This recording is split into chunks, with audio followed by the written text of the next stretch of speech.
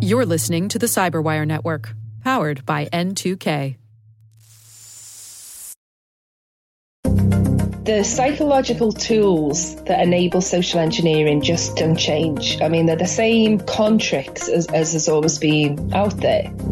Hello, everyone, and welcome to the CyberWire's Hacking Humans podcast, where each week we look behind the social engineering scams, phishing schemes, and criminal exploits that are making headlines and taking a heavy toll on organizations around the world. I'm Dave Bittner from the CyberWire, and joining me is Joe Kerrigan from the Johns Hopkins University Information Security Institute. Hi, Joe. Hi, Dave. Later in the show, we're going to be joined by Jenny Radcliffe. She's from Human Factor Security. She's an expert when it comes to social engineering and training.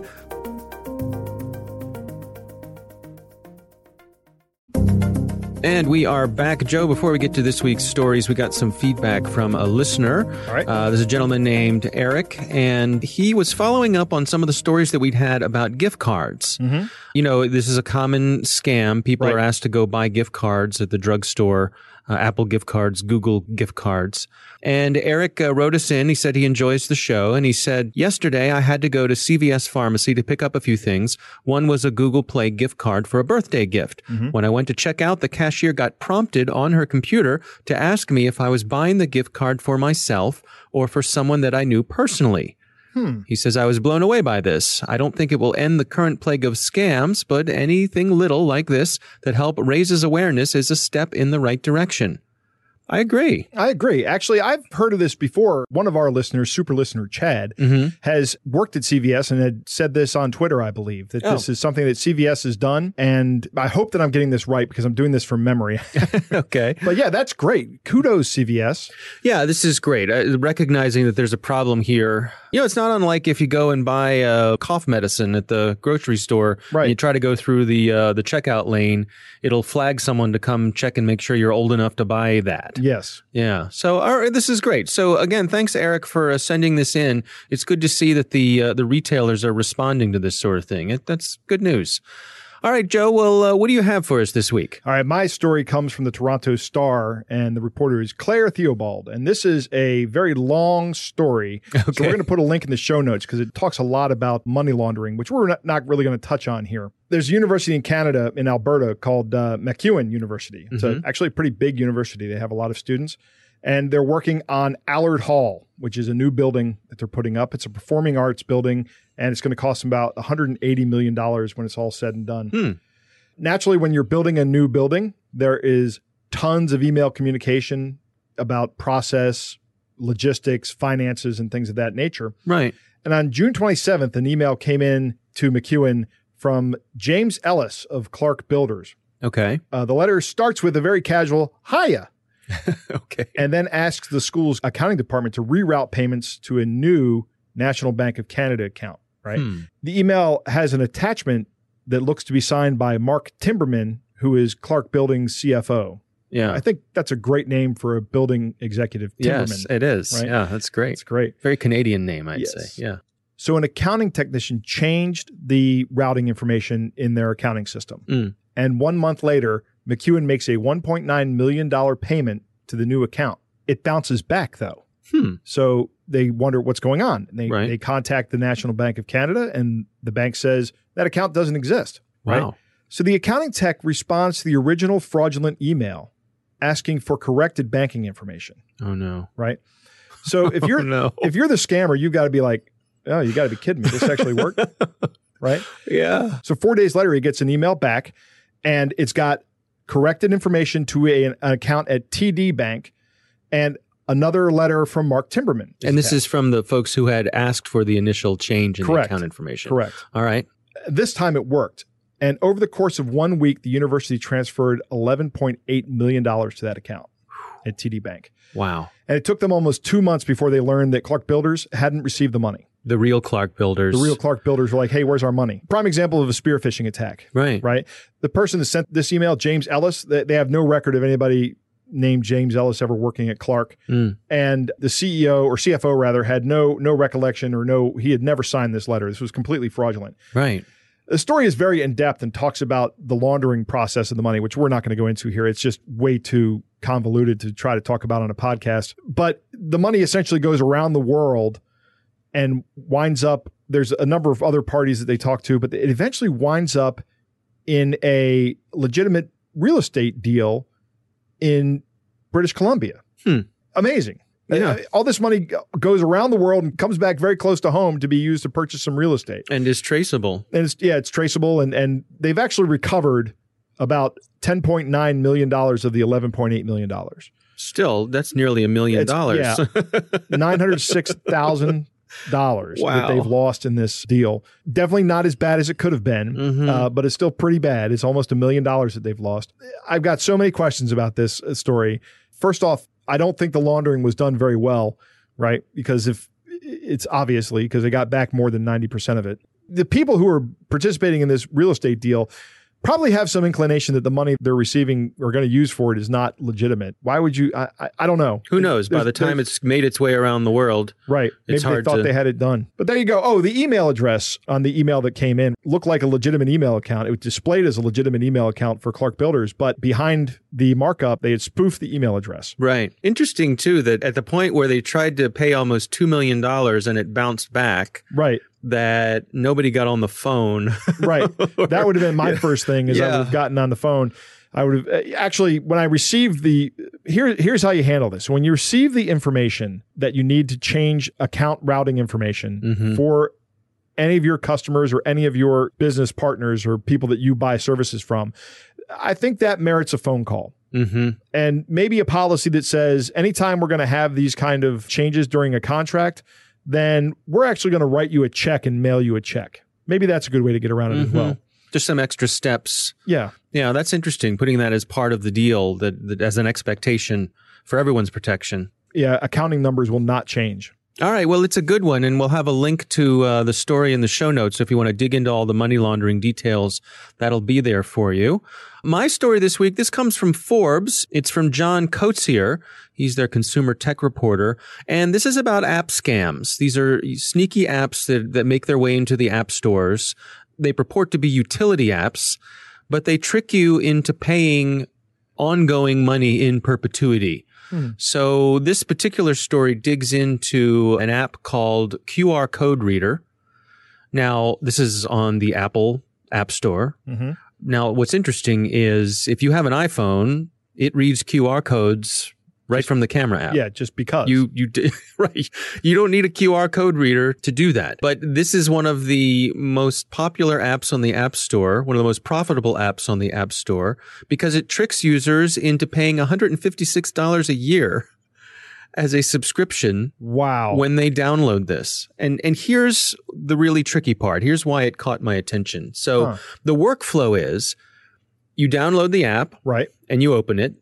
And when you open it, there's a big start button that says, time to go. Here we go. Time to use your reader. And there is some hard to read pricing information, the fine print that most people will skip by. The big print giveth, the fine print taketh away. There you go. And it turns out this fine print is basically the big start button that you're clicking on is you agreeing to this ongoing payment. Right. So what it does is then takes you to the Apple Payments confirmation screen. So Apple, to their credit, before you can pay for something, they take you to a screen that says, hey, do you want to pay for this? And the app is set up so that it'll be free for 3 days and then $3.99 a week forever. So you're at this screen and you want to get out of this screen. Well, So what's your inclination once you're in this screen? You're going to want to dump out of this, right? You're going to want to hit the button on your iPhone to take you back to the main menu. Right. Well, on an iPhone, on many iPhones that don't have Face ID, they have Touch ID. So what happens when you go to press the button to dump out of the app? It reads your fingerprint and authorizes the payment. Bingo. Bingo. Genius. Yep. So that's the trick. And so now you're signed up for $4 a week, $156 a year for an app that does nothing that your phone doesn't do on its own. Right. And this story lists a bunch of other apps that are up to similar tomfoolery and no good. There's a weather app that charges $260 a year. There's a VPN that's $520 a year. There's a web translator for Safari that's $4,680 a year. My God. Yeah. Is Apple doing anything about these apps? Well, Apple takes them down when they get alerted to them, but I think it's a game of whack-a-mole. And do they stop the payments, the recurring payments? Apple, in my experience, Apple is very, very good about refunding your money and cutting off subscriptions and things like that. Okay. I think this is a volume game as well. Right. Now, one of the other things that this article points out is that the Scam app has a 4.6 out of 5 rating. So they're buying reviews. They are absolutely buying reviews. They have a 5-star review for this QR reader app, and the review reads, "Staff is fun and friendly. Sports on the beach volleyball and tug of war. Captain Dave is a good guy." What? So it's word salad. Right. Right. Just randomly generated. Ugh. So they've purchased a bunch of good ratings and people fall for it. So buyer beware. These things are out there. There's many of them. This is one of those whack-a-mole things. Before you download an app, check to make sure that it's something that actually isn't already included in your phone. Yeah. You know what I do when I'm looking at things like this is I go to the 1-star reviews and I read them. And this applies to anything I buy on Amazon or any apps I read. And I see what they're complaining about, or Newegg is a prime example. When I see that all the 1-star reviews are about, like hardware failures or something like that, or something that is kind of benign, I would think. Yeah. Then I don't drop my consideration of the app. I got it, it arrived, and it was broken. Right. Or this app doesn't work on my phone. Sure. Right. But if somebody starts saying this is a scam in the 1-star reviews, that's when they get my attention. Yeah. So I check the 1 stars. Yep. Worth it to take the extra time. Yep. All right. Well, Joe, it's time for our catch of the day. This is another one that was sent in from one of our listeners. This was a listener named Kevin, and he said the following arrived in my inbox recently, and I thought it might be of interest. So here is the note that Kevin received. It says, "Greetings to you. I'm Miss Zara Diane. I'm contacting because I want to be your friend and confide in you because I have in my possession now 92 kilograms of gold bars. Quality 23 karat, purity 96% that I inherited from my late mother, which I want to ship to your country and sell for investment in your country because I want to leave Côte d'Ivoire. I'm not French, and relocate to your country and continue my education in your country. I want you to stand by me as my tutor and ship this gold bars to your country and sell for investment in your country. Note that I am writing you this email purely on the ground of trust because I don't know you and we have not met before. I found you here and my mind convinced me that I can trust you. Waiting to hear from you, from Zara Diane." So the gold bars is that's a twist. Right. That is a twist. Gold bars. How are you going to get 93 kilograms of gold bars to me? Yeah. What's 92 kilograms in real weight? That's well, it is different because this is actually mass. 92 kilograms is a large mass of gold. Right. Why are you buying gold bars that are only 96% pure? Generally, these gold bars are a lot more pure than that, I think. Well, all right. But they got them from their late mother, so they inherited them. Maybe the story is, bars, the lore is they inherit. At any rate, gold bars are valuable. They're also heavy. Yes, so very it'd be much expensive to ship. So I'm guessing probably if you followed up on this, that you're probably going to be on the hook for some shipping fees. So you think it's a kind of a small scam? I don't know. I don't know. I mean, a few $100s to ship a few 100 pounds of gold, that makes sense to me. Right, yeah. I don't know. It's also funny that my mind convinced me that I can trust you. Right. Your mind. Well, and then I'm supposed to tutor you in something when you get here, right? Mm-hmm. Right. So the intentions are pure. They just want to get out of their country. They want to be educated and they want your help. They want to be your friend and confide in you. Can you help me? So playing off of that trust. The 4 most powerful words in social engineering. There you go. Well, Kevin, thanks for sending that in to us. That is our catch of the day for this week. Coming up next, we've got my interview with Jenny Radcliffe from Human Factor Security.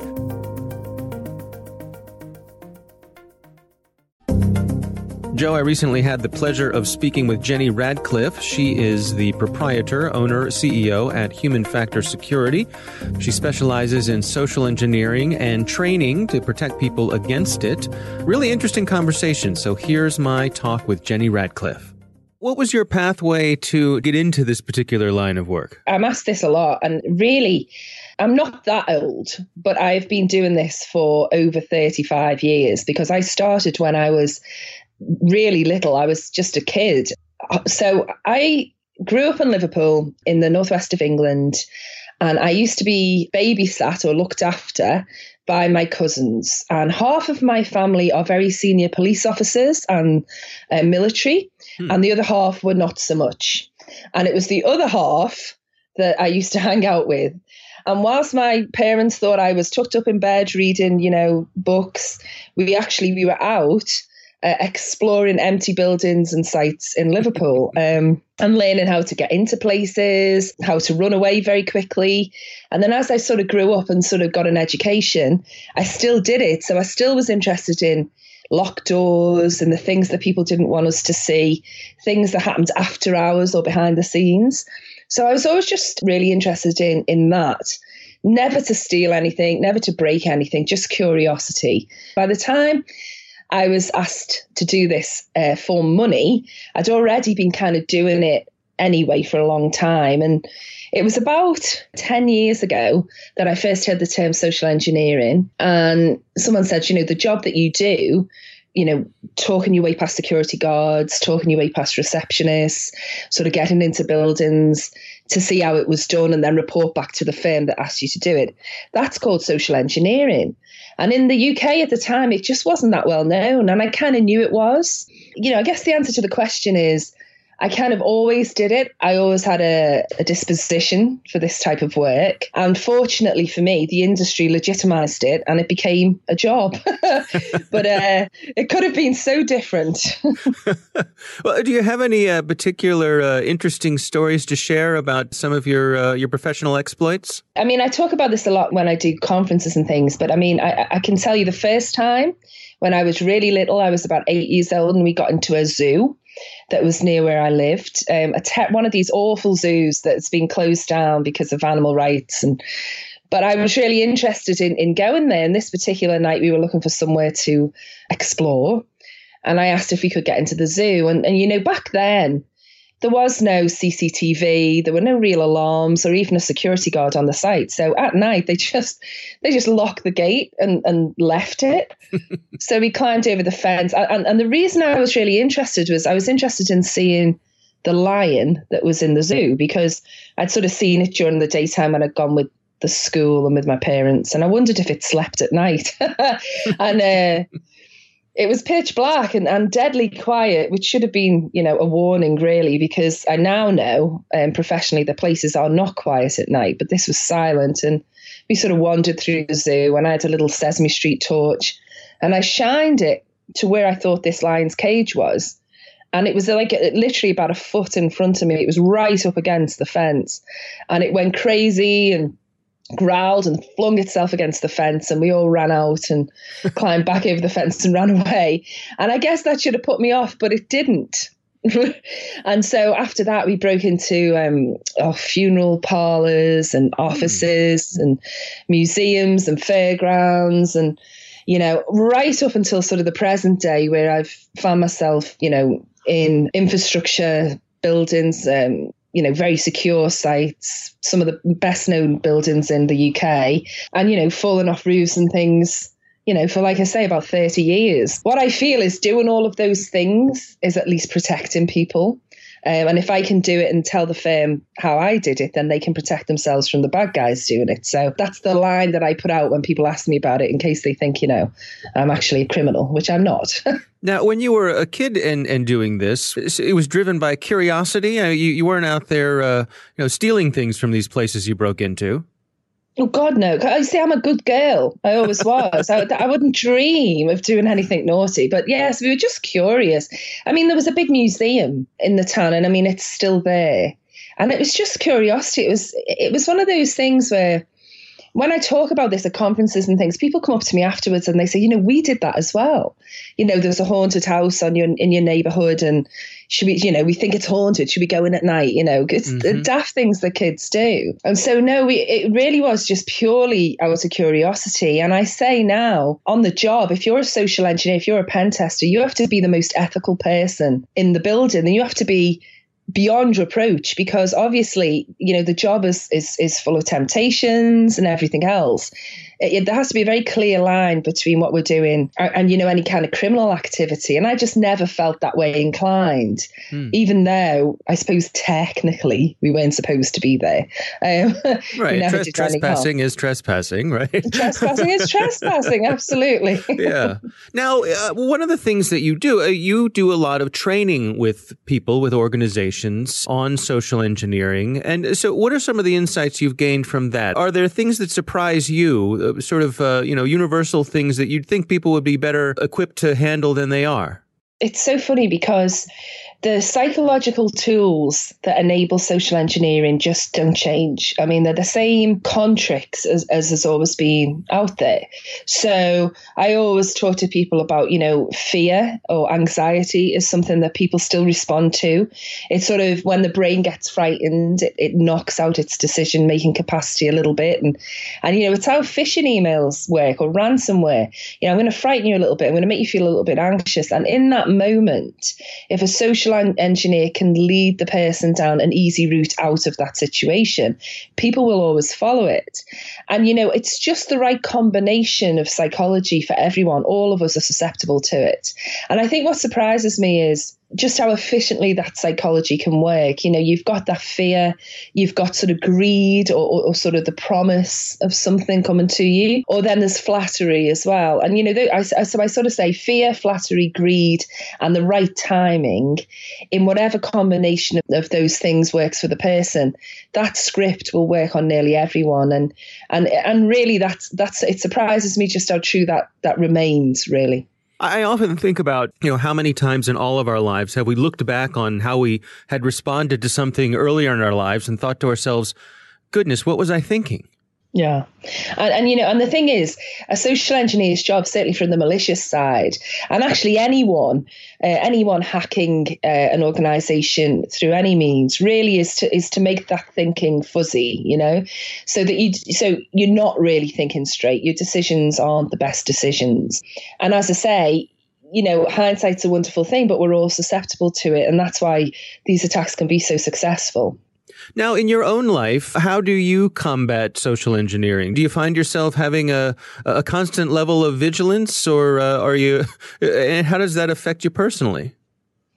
Well, yeah, I think, we have to practice what we preach to a certain extent. And I'd like to think I'd spot, most attacks that came my way, but none of us are immune. And I think what happens is, in common with many security professionals, there's that massively increased paranoia that you have in your lives, So if the pizza guy rings and asks for my address, I kind of say, well, why do you need it, Right.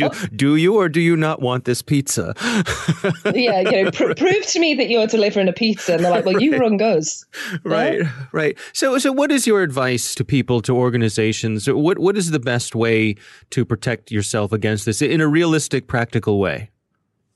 Well, what I say to people is, unfortunately, we don't live in the world we used to live in, and we do have to be more vigilant towards attacks on ourselves than before. And I think that the advice is, when anyone's trying to educate people about social engineering, it's to make it personal. So when I educate organizations and staff, what I say is protect yourself and your information, because by default that protects the company. And that's why, companies pay me to do it, because they know that we make that personal connection. And then people say, oh, well, I didn't realize that sharing all this stuff on social media or reusing a password, all those things, they sort of don't really make that connection. So the advice I give to people is basic things that we'd all understand in the industry, like be careful what you share on social media, don't have open profiles, use strong passwords and don't reuse them.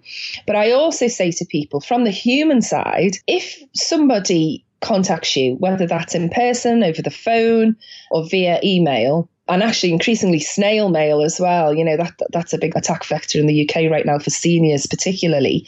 But if someone contacts you and you feel any heightened emotion, so if you're really happy because there's the promise of something coming your way, or if you feel slightly anxious, if they ask about money or personal information, those are red flags. And what you need to do is take a step back, verify them independently, and, just really let that kind of emotion subside a little bit before you take action or make a decision.